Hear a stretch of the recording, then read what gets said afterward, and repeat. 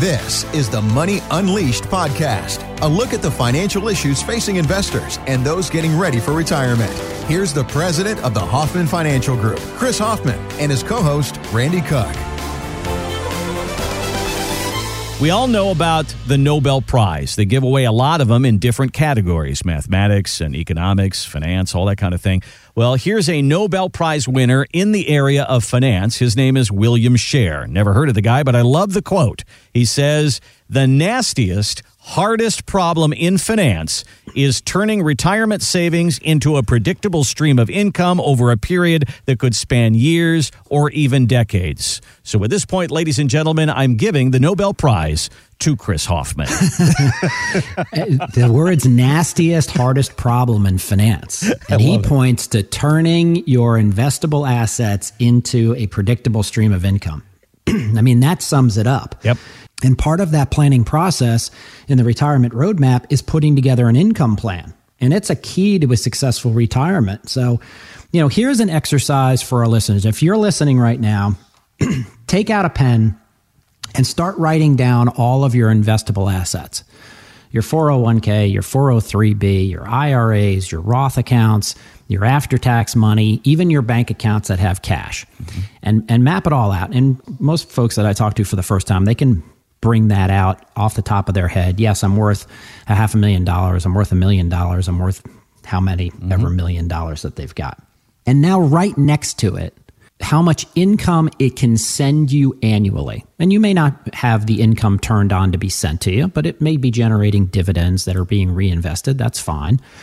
But do you know how much income your 401k, your 403b, your stock accounts, your bond accounts, how much they can generate for you?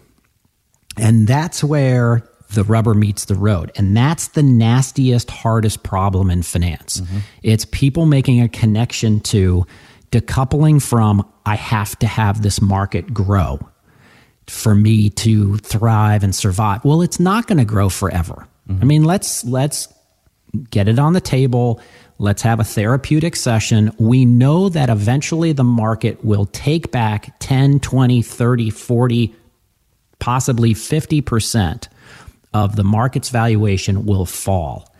And if you write out how much income you can generate from each one of your portfolios, and you add Social Security and pensions to it and the like, are you generating at least 4% return? Is your money paying you 4% or more?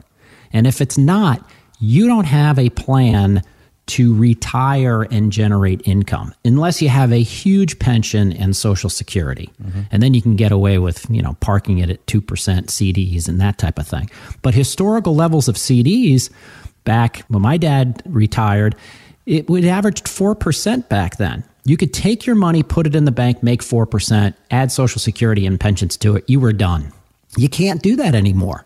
You're hard pressed to find anything at the bank over about 2.5%. And now the Fed's back to lowering interest rates. So now CDs, I think, are going in the opposite direction. They were going up. Now they're going back down. But you need to run that exercise. You need to know how much net worth you have, but you need to know how much income it's generating for you. Now, Chris, when we talk about income, Social Security is one of those guaranteed parts of the income stream. And there's a lot of different thought on how people should take their Social Security. It very much depends on what you want to do and what age you are and what you've done over your lifetime. Some people think they should take it early. Some people think they should wait till the last possible moment at age 70. This is David Bach, and he wrote an article called Smart Couples Finish Rich. He's under the impression that people should take the money early. I recommend if you don't need the money, this is very counterintuitive. If you don't need the money, you take it early. And people go, why? At 62, 63, 64, you're in the best shape of your life. At least at that point, you can take extra vacations, you can travel first class, you can get a bigger suite on a cruise, you can enjoy the money, you can give it to your grandchildren. There are so many things that people in their 60s can do to enjoy that money. So if you don't need it, I suggest taking it early.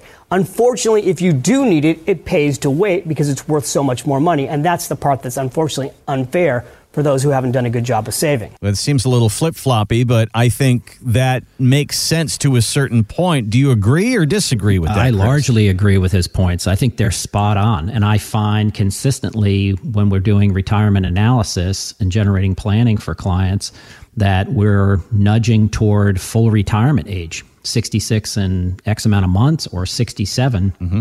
If you need it, use it, trigger it, use that as your guaranteed income stream versus having to pull from your cash accounts or your investable assets. So if you need it, that's typically an easy one. Hey, I need the income stream. I don't want to deplete my assets. I'll pull it.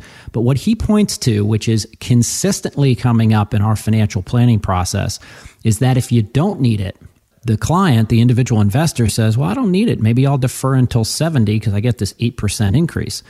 What we're finding is we're recommending oftentimes that you should trigger it at full retirement age. And if you don't need that money because you have other income streams, you can reinvest it. Mm-hmm. And you can reinvest it in low risk, even low return assets, but you've got an investable asset there. And when we do that in the plan, we run a crossover. It's an analysis between full retirement age and deferring it until 70.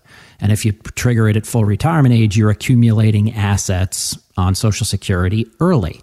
So you'll start to bank some of that money. And then compared to triggering it at 70, it starts to eat away at what you've accumulated. And there's a crossover point. And that crossover point, if you were to reinvest it even at 2 or 3%, gets pushed out by about 5 years. So instead of the crossover point being late 70s, early 80s, it may be mid 80s before you're better off deferring until you're 70. Now think about it.